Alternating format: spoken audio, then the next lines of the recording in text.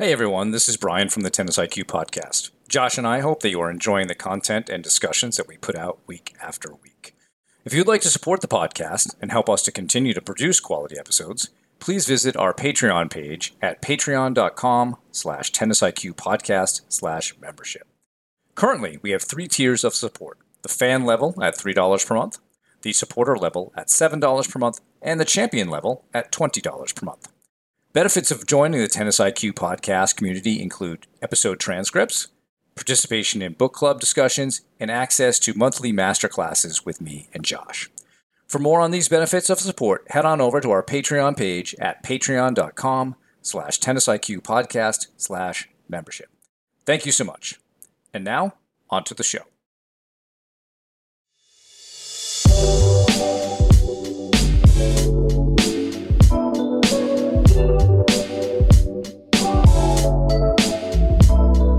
Hello and welcome to the Tennis IQ podcast. I'm Brian Lomax. And I'm Josh Berger. And in today's episode, we're going to be talking about the 2024 Australian Open. And we're going to be mostly focusing on the on some of the themes, themes, particularly on the mental side of the game, on the finalists, but also some other matches that came up, and on both the men's and the women's side. And on the women's side, Arina Sabalenka beat Qinwen Zheng, and she beat her 6-3, 6-2. And on the men's side, Jannik Sinner beat Daniil Medvedev 3-6, 3-6, 6-4, 6-4, 6-3. And quite a bit to talk about. I think there are definitely some themes on both sides, and I think there are some overlapping themes. And I think maybe we could start with the women's final, and maybe Sabalenka in particular, and just her. I think maybe her dominance and her growth, I would say, just as a player, both physically and mentally, and maybe how that led her to really achieve the dominance that she had in this tournament. I think besides her semifinal match against Coco Gauff, she didn't lose a set throughout the tournament, including that match against Coco Gauff, but she didn't lose more than 3 games in any set throughout the entire tournament, which is remarkable, which is just a remarkable level of consistency of performance, I would say. Wanted to see maybe some of your thoughts that you had on her, Brian. Well, I think especially given her playing style, Josh, which is a very aggressive style of play. I thought some important things for her. Number one, I saw a lot of this on Instagram as well, is she was keeping things pretty fun and relaxed and loose off the court. Mm-hmm. I don't know if you saw the video of her like kicking like a water bottle off the top of her coach's head. So she's sort of doing like a roundabout kick. And I think she talked about how keeping it loose and fun off the court was really important for her, to help her enjoy what's going on. And I think that's an important thing for all players to consider. We've talked about how enjoyment is such a key factor of being a great competitor, and looking at your tennis and making sure that you are enjoying what you're doing. And so her emphasizing that more in the off-court type of thing, I think was fantastic, and most likely helped her when coming onto the court. One of the things that we've talked about in the past with positive psychology is about positivity, and this theory called the broaden and build theory, which is that more positive emotions help you to become more psychologically stronger out there. You can be more creative. You can see more options. And so whether she's doing it for that reason or not, that's a byproduct of what's happening. So enjoyment, I think, is a really big thing. I think she also noted the importance of trying to stay more in control when on the court, meaning not so many emotional reactions to circumstances or adversity. She's obviously not perfect here, but when contrasted with what happened in New York at the US Open much better. And I think that it helps you to be consistent in, having sets that are 6-3 or less. Um, I think the other thing that was out there, Josh, for her was this was, she's been trying to win this second title for, a few tries here. And sometimes the second title is harder than the first. Who would have guessed that Dominic Thiem would not be in any conversation since the 2020 US Open relative to winning a major? That would have been hard to think about. And he's a totally different case. But Sabalenka now has that. And I think what I like about it, Josh, is that she really wanted to back up that first title, not to be a fluke, to make sure that she could prove to herself. And she wanted, I think, to do this for her father and her family. So winning that second title takes a lot of desire. It's not easy to do that. And I think the last thing I would say about her, Josh, she talked a lot about this in her finals press conference, that it's just a process. Keep fighting, keep working hard, keep trying. What choice do you have as a professional player? It's not going to go great every day, but just keep doing those three things, and then you see what happens. And hopefully she keeps that going, because now I think perhaps she's found a little bit of a formula. Nice and loose off the court, trying to remain a little bit calmer on the court, and simply doing great work in training. So those are some of my thoughts on her. I'm really impressed with how she's done this. Even last year, impressed that she was able to win the tournament the first time. And it's wonderful to see her back that up and establish a little bit of dominance here. Absolutely. And especially after that, after the US Open, where she lost in a really, tough three-setter against Coco Gauff. And she was frustrated, and I think a video came out of her in the locker room afterwards, like smashing a racket and just, very frustrated. And she talked about how, there's not going to be big wins without, really tough losses, and just being able to sort of move on after that loss, after a loss like that, and, learn from it and put it behind her. And yeah, I would also agree that she has, seemed, I think, especially off court, a lot looser. I know the video that you're referring to, where she kicked the water bottle off of her coach's head. There's also another video that came out of her dancing with, I think, her and her coaching team, and just sort of some of the people around her. So she's really seemed to loosen up off court, I would say, especially, but also on court. She just seems to have a different demeanor, where I think, I think everybody has a different style, right? Where some people are always going to be more just relaxed out there, and other people are going to be more intense out there. She's definitely more on the intense side of things. But what we're not seeing is these huge emotional swings, up and down, that we have in the past. I think in past matches from her, she would let out a lot more negative emotion, negative body language, sort of show her opponent, show the crowd, show everybody that just how frustrated and upset she was. And I think that can take a toll on the player, but that can also take a toll, that can also have an impact on the opponent, right? When your opponent sees you like that, that can certainly be a confidence boost. So I think she's made a lot of strides in those areas, and I think it's been a process for her. She's talked about that a lot in her press conferences, and I think she's at that point now where she's really put it all together. And I think it was also interesting that Iga Swiatek lost earlier in the tournament. So that may have been a confidence boost as well, that the only player seated above her, who's also, beaten her a lot, has lost. Maybe in certain ways she saw that she had a real opportunity here, a real opportunity to win the tournament and defend her title. And also, I think she probably has some personal motivation to try to beat Coco after that tough U.S. Open final. So yeah, very impressive from her. I think, she will definitely be one of the players to beat. I mean, I think on the women's side, they're sort of at the top of the game. A few, be between her and Iga and Rybakina, and we can certainly include Coco in that mix as sort of all four of them have been recent major winners.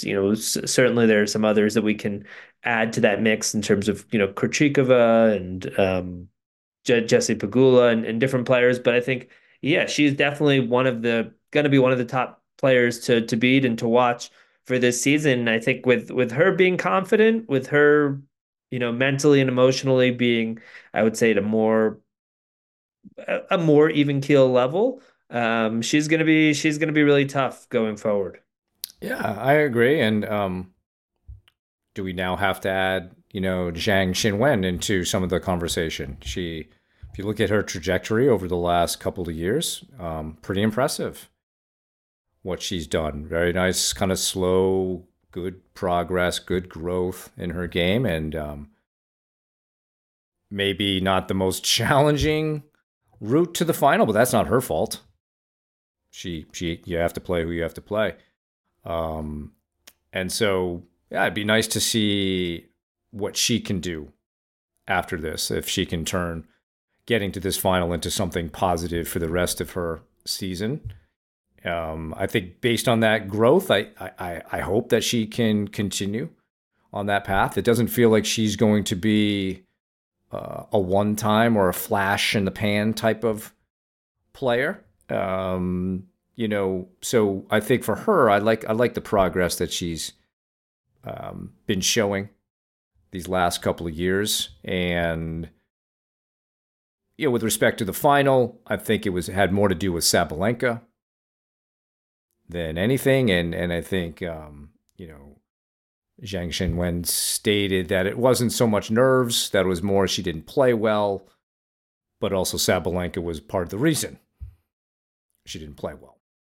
And so that's a tough final maybe to face for your first time, but I really like the growth that she showed in this tournament and getting to the final, and I hope that really continues.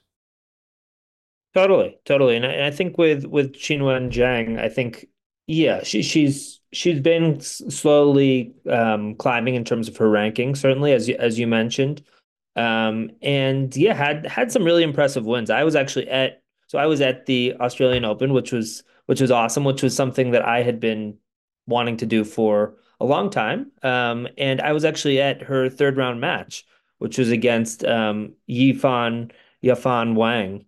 And Zhang won the first set, 6-4, but it felt relatively comfortable. But then Wang came back, won the second set, and then they played a very competitive tiebreaker. And Zhang won 10-8. And I think and this is a third round match, right? And she was so close to have so close to losing at that point, right? And played such a competitive match, really put it all out there. And then after that, had some more comfortable matches. After that, won her fourth round match 6-0, 6-3. Quarterfinal again was three sets, but then beat Yastrzemska 6-4, 6-4 in the semifinal, and just really showed, from what I saw, really was very willing to go for her shot. Seemed to play pretty aggressively. She served pretty big. Then, when she's facing against Sabalenka, it almost felt like, at least with the level that Sabalenka brought, just that she was at almost a different level that day. And it was tough. And Sabalenka was all over her sort of from the start and just put a ton of pressure on her. And it was tough. And also, I think, we can't discount it being somebody's first final. I think your first major final for anybody is going to be there's going to be some additional challenges there. But I think all in all, she seemed to um, handle the moment, the moment throughout the tournament, but also the final, even though she didn't play her best. Seemed to handle things well. I know she's now top 10, which is obviously a really key milestone. So yeah, I think going forward, she'll definitely be a player to watch. She's definitely, she's still quite young. I think she's 22. Yeah, no, 21 actually. She's still only 21, so certainly has her career in front of her. And yeah, it'll be very interesting to see what she can continue to do. Can she use a moment like this as sort of a springboard, as a springboard for the rest of the season and going forward? I think we often will see a big milestone like this, like a first major final, as sort of that springboard that launches a player to sort of the consistency of results that maybe we've seen with a Sabalenka these last couple of years and Iga these last few years, where sometimes it takes that first, that first result where you've gotten to the top of the game, where then that leads to a certain level of confidence and self-belief moving forward. But yeah, great tournament from her, and she definitely deserves a lot of credit. Agreed. And I think also on the women's side, we saw several teenagers, several young players make some inroads here. And so it feels like the depth and the future of the women's tour is really in good hands, at least from my perspective. I like that we've got a lot of different people making some inroads in these tournaments and causing problems for some of the top players. Swiatek losing to a teenager, Mira Andreeva coming back and playing some really great matches at 16. So I think that just makes everything a little bit more interesting, a little bit spicier for us as a fan, and just to see how these players handle these moments. And so I think it could be a really exciting year as we move into the spring with the U.S. hardcourt piece, and then into the clay court season. Totally. And one interesting thing, and I don't know if you saw this regarding Mira Andreeva, but Andy Murray actually had an Yes, interesting tweet yes. about her where I guess one of the commentators, so she was down in one of her matches, she was down 5-1 in the third set, but then came back and won the third set. Once they get to 6-all, they play the super tiebreaker to 10. So she came back and she won it.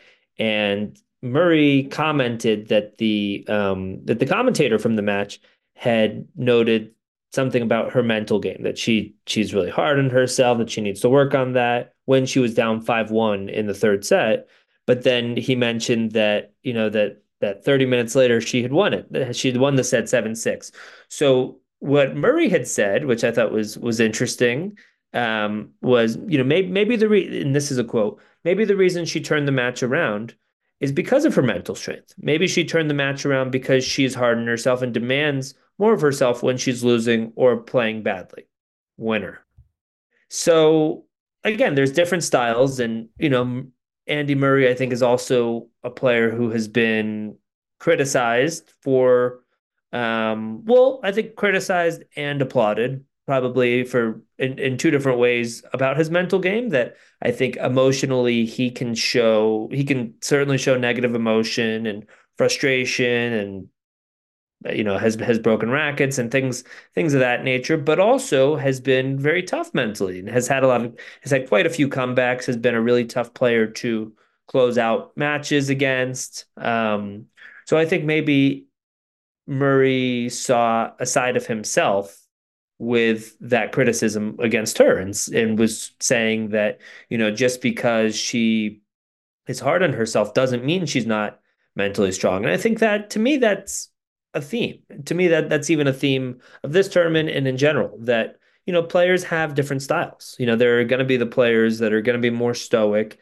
and more put together always and have less ups and downs, and that's going to work for them. And I think, we can think about a Roger Federer as an example of that. And then we can think about the Murray style, where there are more ups and downs. There is more frustration that's shown.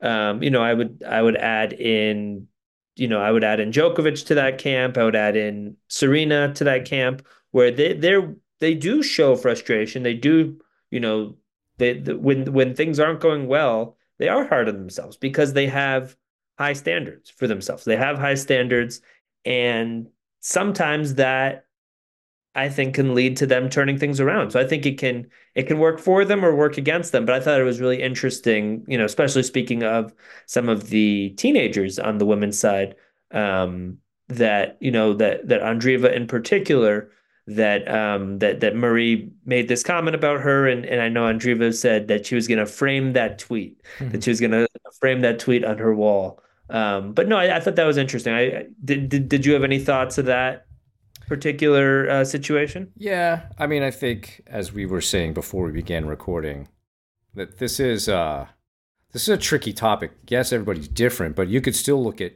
all those players that you mentioned. And I bet if we were to catalog the matches in which they acted worse than they normally do, they probably lost most of those matches. It's Can it work? Yeah. If you can turn some of that frustration and anger into right action. But if it snowballs and accumulates into more self criticism and more just sort of plain anger, it won't work. And so it's a little bit tricky making that right transition. And I have felt it as a player too. There have been times where I've kind of lost my mind and all right, now I clicked, I'm in the zone. But when I'm like in the zone, I'm not acting badly. If we look at all those players you named, Murray, Djokovic, Serena, in the matches that they have played their best, they have not acted that way. And so I get what he's saying, and I bet it is partially true with Andreeva. She probably does have high standards, and maybe she was able to kick it in like, come on, let's do this sort of thing. And she channeled it into like, all right, let's just play some clean tennis. Let's make her work hard. That to me is really the value here. Forget about how she did it. And this is something that Medvedev does when we get to talk about him. When you're losing, your mission is to keep your opponent on the court as long as you can. And she did that. Medvedev did that several times. And really against, Alexander Zverev, that was the mission. I'm down 2-0. I have to keep this guy out here. I have to give him a chance to choke. Because everybody knows that's a legitimate thing that could happen. And so how you find your way to having to extend the match, that may be the more personal thing. Some frustration, anger might work for you, but I really feel strongly that engaging with that as a regular technique and tool to play better is dangerous. I think we see that it fails way more often than it succeeds. And I don't think Arina Sabalenka would be talking about the importance of staying calm if she felt that the other stuff was a better route to matches. She learned the hard way, like we all do, that doing that doesn't necessarily work. Yeah, we're all different, and maybe her level of negativity might have been way higher at certain points. But I also don't want to project out here like, oh yeah, you should let your frustrations out. It will help you play better. I don't believe that that's in general true. And we did that, episode on does venting anger work? And really the conclusion was no. So can we also look at opening up your mind to trying a different way, trying to be calm, knowing it's not easy, and seeing how that goes. So, but I did think it was kind of really cute interplay between Murray and Andreeva. I think there's some good chemistry there, and then it'll be interesting to see how that blossoms at future tournaments. Absolutely. No, and I would say I fully agree that yeah, the matches where we can think about each of them from a sort of a emotional or behavioral perspective, when they're at their best compared to maybe not at their best, I would say, yeah, when they're playing at their best, we haven't seen that. It's those matches where they're not at their best, and that's when that comes out. And I would agree that in general, I don't think it helps them. I think sometimes it's almost like a chicken or the egg type situation where it's like, okay, well, I came back and I won this match when I was frustrated and letting out the anger, and that must mean that led to that fight that I was able to show. But I think oftentimes it's no, you have that fight in you, you have that ability to turn a match around, And earlier in the match, you weren't showing it. You were you were um, maybe mentally not at the level that you wanted to be. So I think it's, sometimes I think players maybe like Murray in this situation sort of look back and attribute some of those wins to,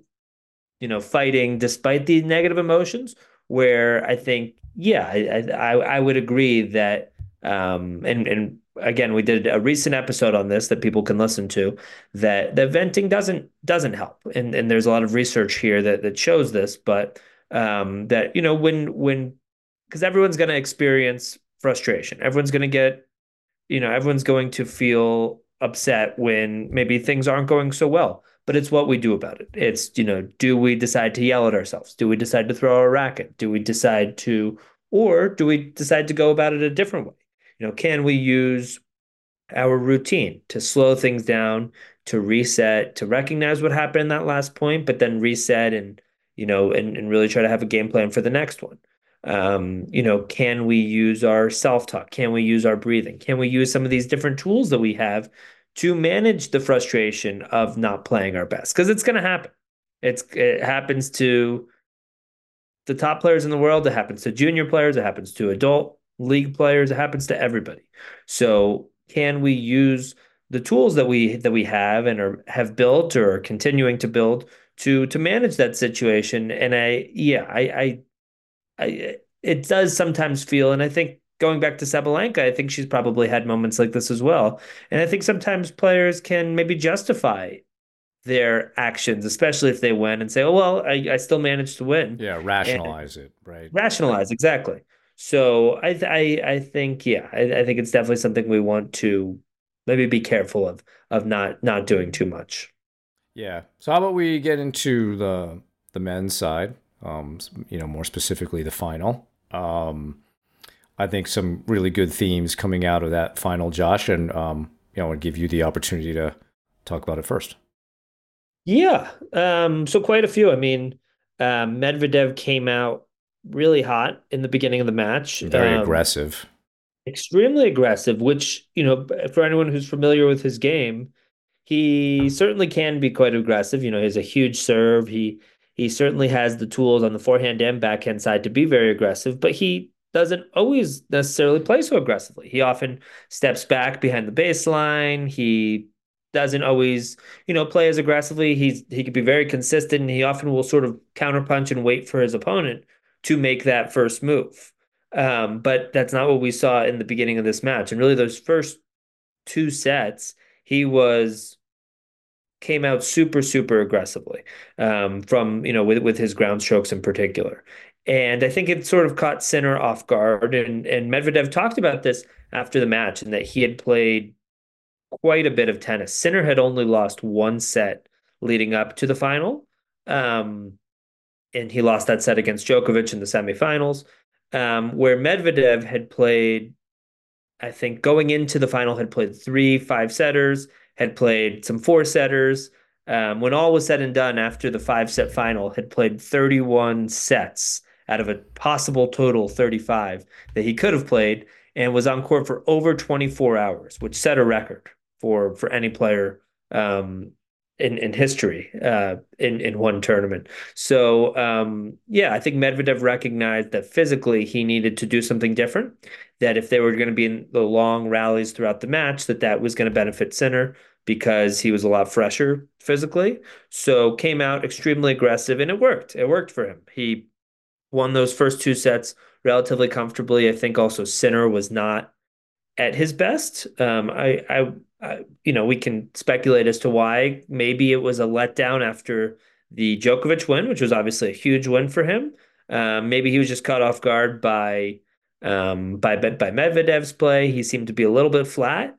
But yeah, after those first two sets and sort of midway through that third set, midway through or even towards the end of that third set, Sinner started to turn things around and managed to break Medvedev towards the end of that third set, and then again in the fourth and fifth, and really I think did a great job, especially towards the end of the match, of holding his nerve. Right, this was his first major final. Um, has certainly been a player that's been sort of on fire these past few months, has now beaten Djokovic 3 times in a row. I think has beaten Medvedev. Sorry, not 3 times in a row. Has beaten Djokovic 3 out of the last 4 times that they've played. Um, and I think has beaten Medvedev a few times. I think three or 4 times in a row now as well, including in some finals. And has really been, you know, has really been playing his best tennis. So I think there's a lot of themes with Sinner and Medvedev. I think one theme in particular that came up a lot in Medvedev's press conferences, especially in his last couple of matches, um, was this idea of wanting to be proud of himself. And he talked about in Medvedev's semifinal match against Zverev, where he came back from being down 2 sets to love. He also came back from a match point against him that, whatever happened in the match, he told himself, whatever happened here, whatever happens, I want to leave the court feeling proud of myself, right? I want to be able to be proud of how of my effort, of how I tried out there, of everything. And to me, that's a very process oriented perspective, right? It would be very easy for Medvedev to go in and say, okay, I'm ranked higher than Zverev. I should be beating him. I'm supposed to beat him. I've beaten him in recent matches. I need to win. And I think probably most players have had thoughts similar to that. I hear this often from players, and I know this is something we've talked about quite a bit, Brian. But yeah, people will often frame things as I need to win. I'm supposed to, I should, and put these expectations and put this pressure on themselves about their performances. Where instead, if we can keep our focus more on, on something more process related, like being proud of myself, right? And then what do we need to do to be proud of ourselves? Well, we need to give our best effort. We need to have a good attitude. We need to, really try to move our feet. We need to have good shot selection and decision making. All of these ultimately controllable factors. And I think I like that he brought that up. And I think, Medvedev has also had an interesting interesting sort of journey these past few years where he won his first his first and only major title in 2020. Has also had some tough finals, Grand Slam final losses against Djokovic and Nadal. And actually, his ranking dropped quite a bit. And then has really gotten it back. And I think last year was an important year for him in terms of sort of getting his game back, getting his level back. And I think just based on even the way that he's talking now, I think has had a certain maturation as well, where he's trying to really do his best, feel proud of himself. I think the clay season last year in particular was really interesting because I think going into last year he had not had much success on clay, and then last year seemed to really embrace clay in a completely different way and actually won a Masters title on the surface. And it just seems like it seems like in general he is maybe seeing things in a different way and seems to have really matured and seems to I know he ultimately lost the final, and I think maybe in certain ways ran out of steam, and some of the stats showed that just in terms of his average miles per hour on the forehand and backhand side in the first and second set, and sort of comparing that to the later sets. And I think he's tried to stay really aggressive, but physically maybe hit a wall in a certain way. But I think for Medvedev, and we can certainly talk about Sinner because there's a lot to say there. But I think for Medvedev, really impressive just um, how he sort of fought throughout this whole tournament, had to win, multiple five setters, and just sort of the maturity level that he's gotten to. Yeah, I agree. And I think he noted that in his finals press conference that he's not the same guy he was a couple years ago who lost to Nadal and was very disappointed and, maybe went to a bit of a dark place after that, I think he's much more optimistic and positive about where he is. I think he's an extremely likable player. I think he's really personable. His interviews are great. I think he's very human about what's going on. He's a tough guy to finish. When we talk about extending matches, he has the perfect game for that. And there were, he came back from 2 sets to love twice. He had Rusevori had him down. two sets. Zverev had him down 2 sets, and the guy is difficult to finish off. And so again, the value of keeping your opponent on the court. Yeah, I think in that fifth set, probably a little bit too tired. I think, the miles per hour thing is interesting because I think like in all matches, it's about two players.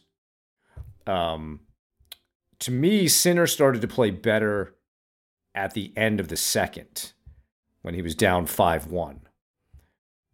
So he held an important hold. He broke. He held again. He actually had break point to get the match back on serve. You couldn't do it. But to me, that was the moment where the mile per hour thing started to change. I think part of the mile per hour thing was that perhaps Sinner was a little tight in his first final. Similar to when he played Djokovic in the ATP Tour final. I thought actually Sinner played quite poorly in that match. Of course, it's difficult to beat Novak twice in the span of a few days. And that may have weighed on him. It was also in Italy. And so that match wasn't all about Djokovic playing great. A lot of that match was about, Sinner a little bit off. And I think he started this final off. But the beauty is you have 3 out of 5 sets. Because if we didn't, the match would have been done. It would have been a straight set win for Medvedev. So in 3 out of 5, you have an opportunity to work your way back into it. But I like how Medvedev really had an aggressive game plan to begin that, and he noted part of that was based on how he felt.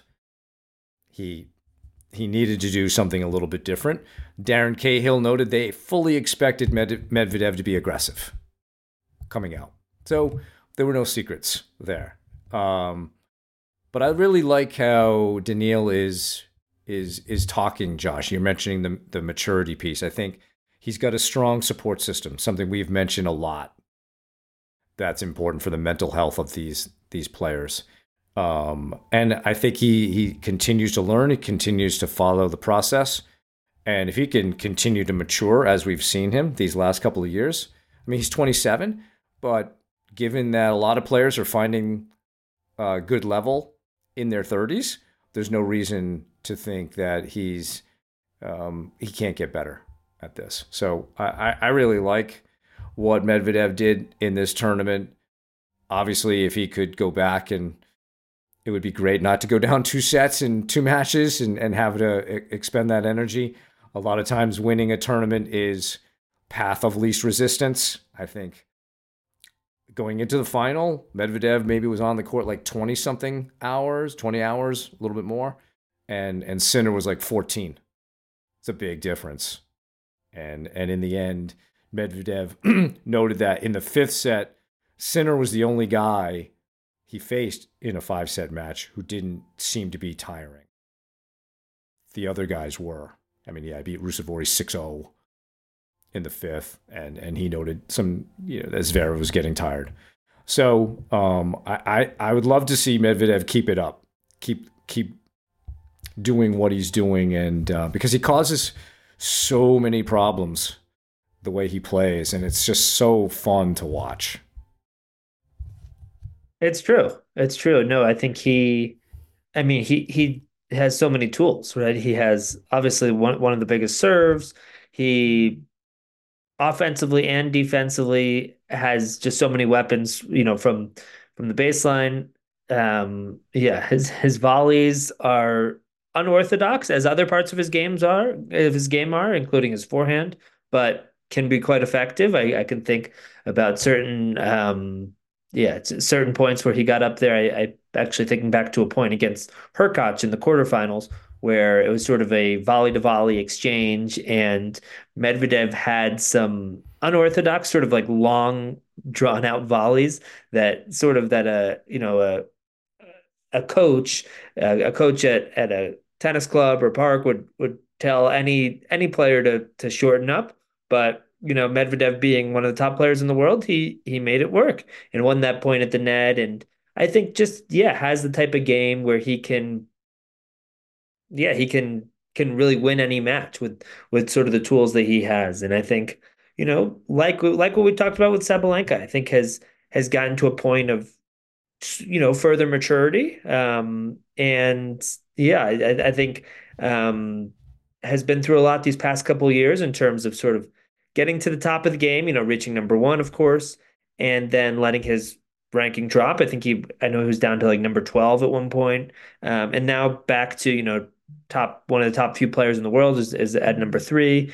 And yeah, I think is the type of player. And I think we're also seeing a little bit less in terms of the antics from him. I mean, we can think back to maybe, situations where he was at, the US Open and sort of picking fights with the crowd. And, certainly by the end of it, he had, a good amount of the crowd on his side, but seemed to be a lot of his focus was on sort of some of these antics and those sorts of things. And now it seems to be more about his game and trying to be proud of himself, which I think is a great message for everybody really, in terms of how can we try to go about things and play, whether we win or lose, whether we play our best or we don't play our best, so that we're ultimately proud of ourselves, so that we feel like we've done everything that we can do, everything within our control, that we feel like we've left it all on the table, and that ultimately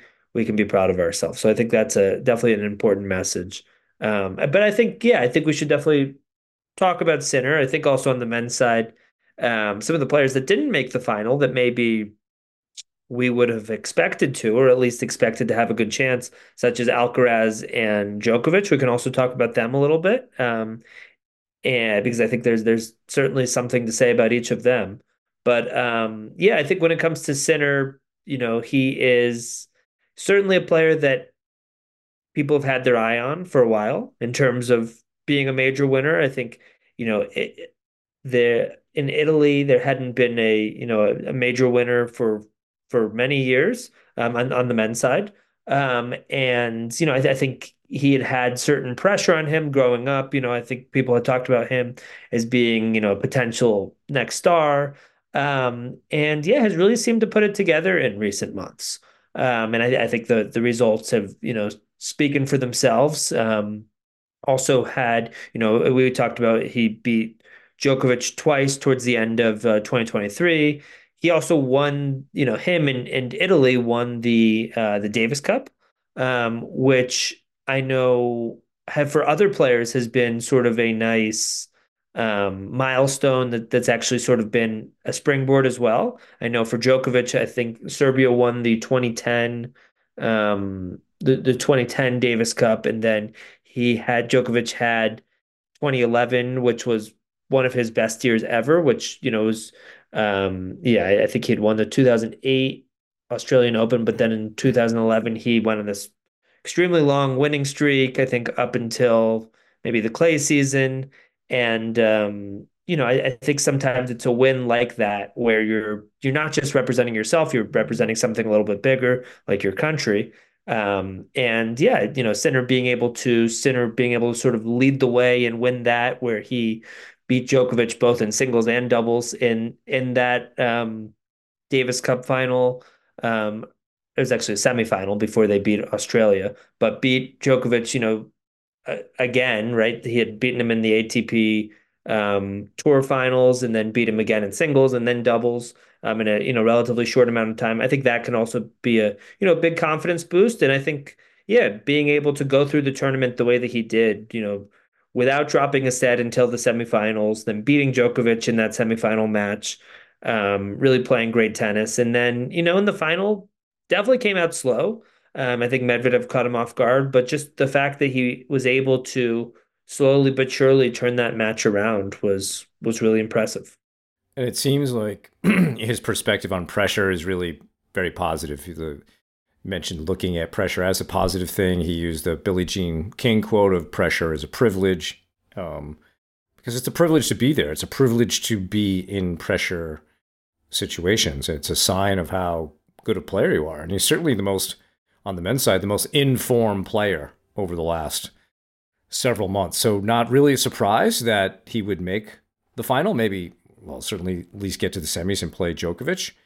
Perhaps having played Djokovic so much in recent months was helpful to feel some familiarity, to feel some confidence there. If he hadn't had that experience, does he beat Djokovic? Who knows? Who knows? Novak, obviously didn't have his best day, but that could have also been Sinner. All these things are, an interplay there. I think the thing I like about Sinner, if we look at it more from a match management perspective and his own emotional management, that he does a very good job of staying calm and generally staying positive. There can be some little things of maybe confusion or what's going on, but it's really well contained. And he can come back and have a great point and automatically see that fist looking at the box. And even in the second set, when he's down a break, but he gets the break back, right? He goes right to his box and he's got this.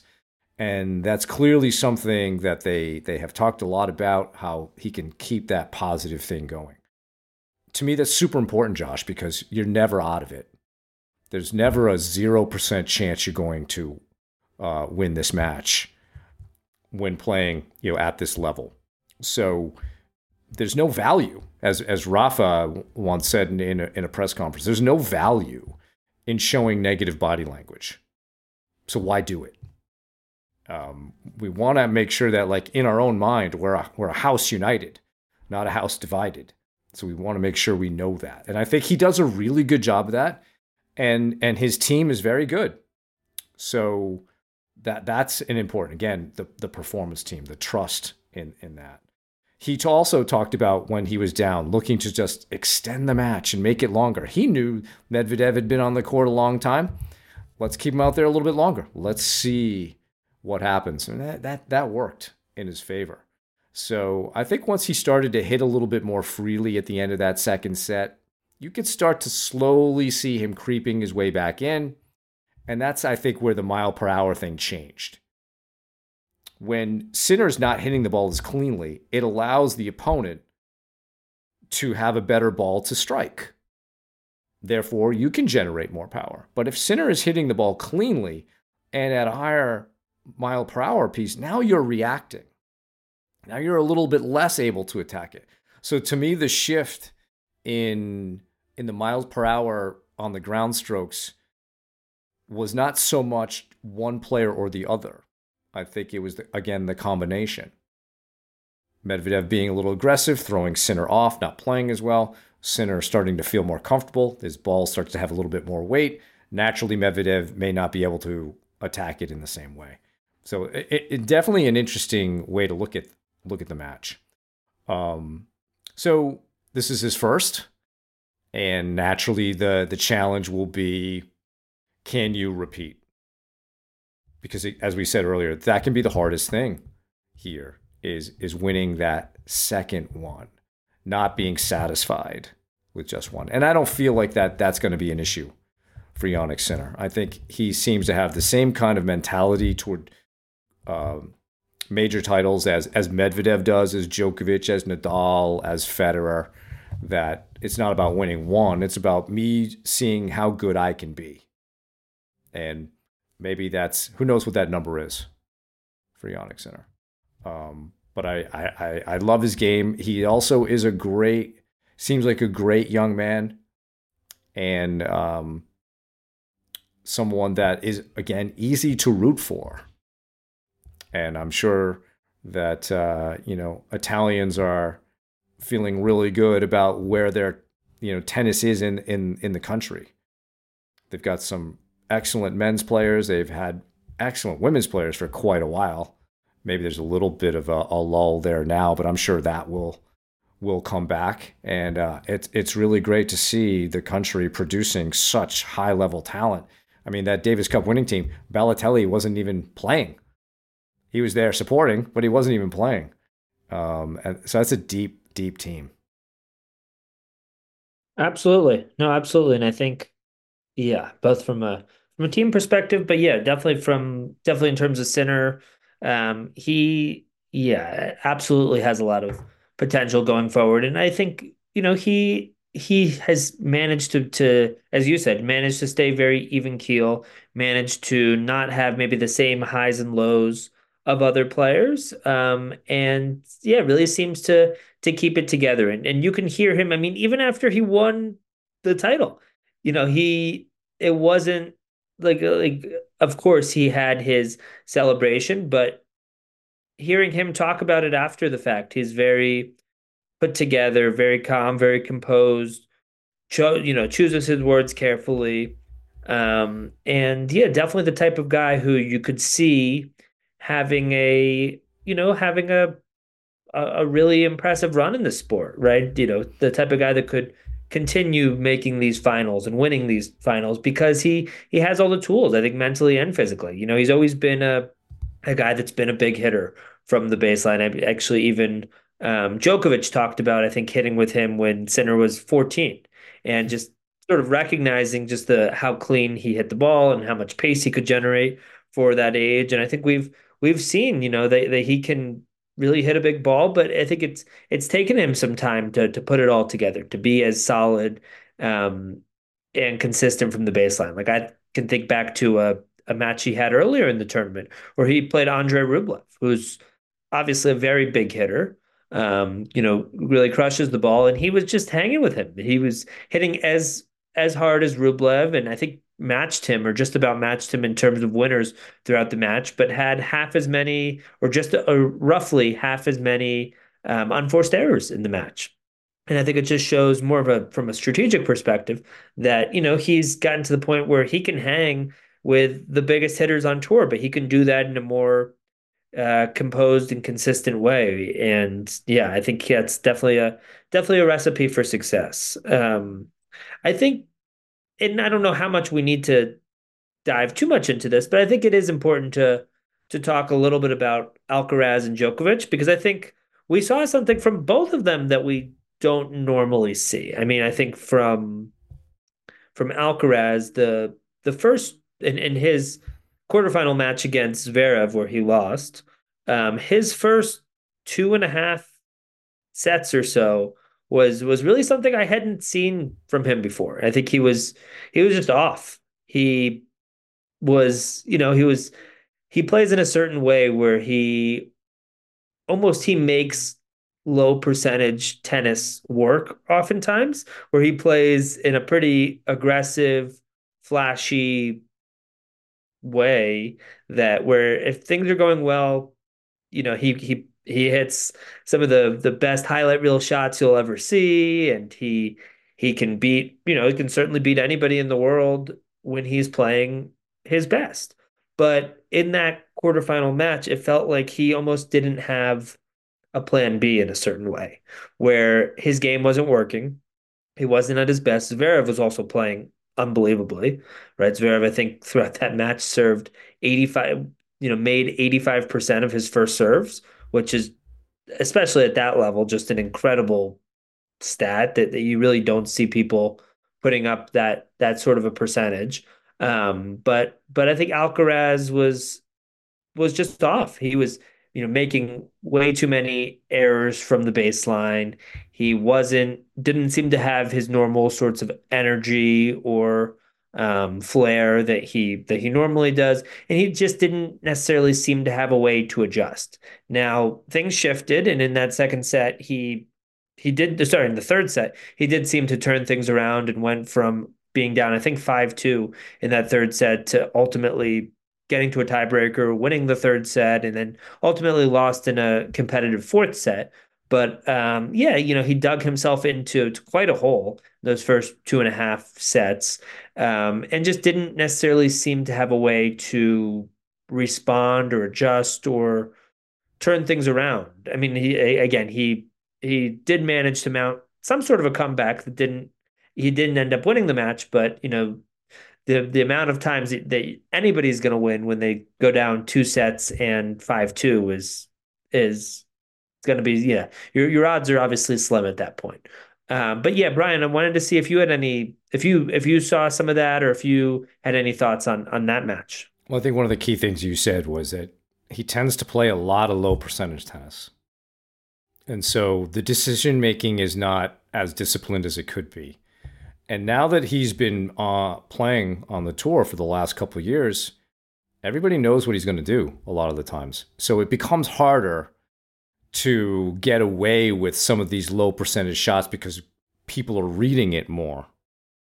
I think that's why he misses more drop shots than he did, say, a year and a half, 2 years ago, because now guys are creeping in as soon as they see his racket go high. And so then now he feels more forced. Like, I got to make it even more perfect and more perfect. He makes more errors now on his drop shots than he used to. And that was a problem in that match against Zverev.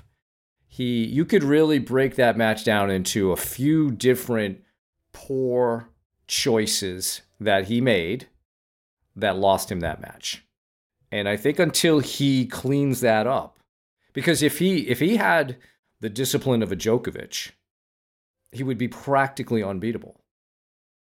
Because physically, he's probably the strongest and the fastest player out there. He's really good off of both sides. He can do almost anything. And maybe that's the curse, is that he can do almost anything. But can he rein it in to a style of play that he enjoys, of course, but is also better choices? Because right now he's beating himself. More so, I think, than other players are beating him. I have other players beat him for sure. But, this Zverev match was winnable. Granted, Alexander Zverev is a very difficult opponent. When he's on, he can beat anybody. And I don't think when you see him on your side of the draw that you're particularly happy about that. Given the serve, given what he can do off the ground, he can play some serious high-level tennis. And so he is difficult to play, and I don't want to minimize that. But I think the issue with Alcaraz, and this has been the issue for the last year or so or more, is that he is trying to play too flashy of a game, and he needs to figure out how he can be more disciplined. And I think if he makes better choices and better decisions, he makes himself automatically harder to beat, and he's not beating himself. Totally. And I think what's important with somebody like that is, he has the tools. He has the tools, he has the gifts, but it's just he needs to best figure out how and when to use them. Right? Sometimes it feels like he relies too much on that flash and that pizzazz. And again, he often makes it work. And there's a reason why he's, at age 20, why he's been number one and why he's won two Grand Slams already. Right. So, we're not trying to take anything away from him or anything like that. But I think what we often see is, he relies on that drop shot, or he relies on that absolutely massive, winner that hits the line or is, just inside the line. Or, certain shots that maybe, in hindsight, maybe he shouldn't have gone for. That sometimes he can make them when everything's firing, when everything's going well, but that they're not always going to work for him. And yeah, so I think, finding ways to be a little bit more disciplined would definitely be beneficial for him. And then within that sort of structure of discipline, then you can find the ways to add in those pieces of the game that makes him who he is. So I don't think, we're not trying to say that he needs to start playing like everybody else or just hit cross court. Or just hit cross court or anything like that. Like he's the type of player that should be aggressive and should go for his shots. But I think there's a way to do that within sort of more of a disciplined framework where those shots, where for instance the drop shot is a surprise, becomes more of a surprise if it's used less. Correct. Right? Sometimes I find when he gets in trouble, he relies on shots like that too much, where they've become predictable and then they're less effective. Where I think he can use his tools and his, those very impressive tools, but use them in those right moments where they'll be as effective as possible. Agreed. I know you wanted to say something about Djokovic. I'll just say something very short about him. He indicated that, this is not the beginning of the end, and I completely believe him. This is a guy who's very motivated, very driven. I think he's going to use this loss to Sinner as as a driving force for the rest of the year. And I think we should take him at his word. I think he will absolutely be back and will be playing high level tennis. And it's not the first time we've seen his level dip. I mean, there have been a few times at Roland Garros where he played Rafa. He didn't look that good in some of those matches, but he's always come back. And I don't think there's any reason, if you're a Novak Djokovic fan, to be worried about that. And I think that that's always been one of the great things about Novak is his motivation and drive to be the best that he can be, to be the best ever, is there. And I think he will absolutely rise to this challenge. I would agree. And I actually think back to the Wimbledon final, where after the Wimbledon final, I think a lot of people were saying, okay, this is that turning point, and Alcaraz is going to now overtake Djokovic. And really what we saw for the second half of last year was quite the opposite, where Djokovic, won the US Open, he won the year-end championship, the year-end finals, and yeah, and was the dominant player of the second half of the year. So he really took that loss in stride, seemed to learn from it, and yeah, brought out a great level of tennis after that. So I definitely don't think it's the beginning of the end either. I mean, again, he's 36, but I think physically, he seems to sort of defy that age quite a bit. I know he does. He takes his body and his fitness and all of that extremely seriously, both in terms of his diet and in terms of he does a lot of mental training. He does a lot of on the physical side in terms of yoga and different types of things. And I know he's talked about looking up to people like Tom Brady, and others who have played. I know he talked about Brady in particular, who played into their 40s and played at a high level up to that point. And I know that seems to be something that inspires him and motivates him to continue to play, at a really high level for as long as he can. And yeah, I think in that semifinal match, he came out rather flat in those first couple sets. He wasn't at his best. He um yeah, came out more on the flat side. I think in the third set, it was impressive that he managed to win it. I think Sinner also got a little tight in that third set, as sort of the finish line was in sight, so to speak.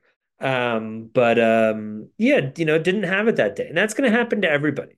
I think and I was talking, I was thinking about this earlier, but all four of the on the men's side, the top top four ranked players, Djokovic, Alcaraz, Medvedev, and Sinner, all had a match where they went down 2 sets to love, right? Alcaraz, it was that quarterfinal match to Zverev. Djokovic, it was this semifinal match that we're talking about. Medvedev, it was actually two of his matches, against Ruusuvuori and against Zverev, and then Sinner was in the final. But all of those players had matches where they went down 2 sets to love, and I think that I think that that's an important point too. That everybody has off days. Everybody's human, including somebody like Djokovic, who's, maybe especially in recent years, really over the last, I don't know, 12, 13 years, has sort of been maybe more superhuman than most, and has done things and achieved things that, people didn't necessarily think were possible. But everybody's human. Everyone has days like that. And I think for, for people that are listening, junior players, club players, college players, regardless, I think it's very easy to build up certain players in our head. And I think we can all think about players that we face and we think, oh, this person is unbeatable, or I can't beat this person, or they're so much better. And just recognizing they're human too. They have great days and not so great days. They'll have bad days. They have highs and lows and emotional ups and downs. And if that happens to Djokovic, that will happen to that will happen to people that you face. So I think there's a lot of takeaways there. I definitely don't think that it's the beginning of the end for him. I can definitely see him, continuing to be at the top of the game and to win majors. But yeah, wasn't his day, and he fought, and it honestly wasn't his best tournament. I think throughout the tournament he had to fight a lot more in some of the earlier round matches than he's used to, certainly. And yeah, but I think some of that caught up to him and just didn't have his best stuff on that particular day. Seemed to really continue to fight, but just didn't have his stuff. But credit to Sinner to, to managing to win that match still and bring out his best tennis and then winning the final. So those are some of my thoughts there and maybe some of my final thoughts. Yeah, any other thoughts on Djokovic or any other thoughts that you have, Brian?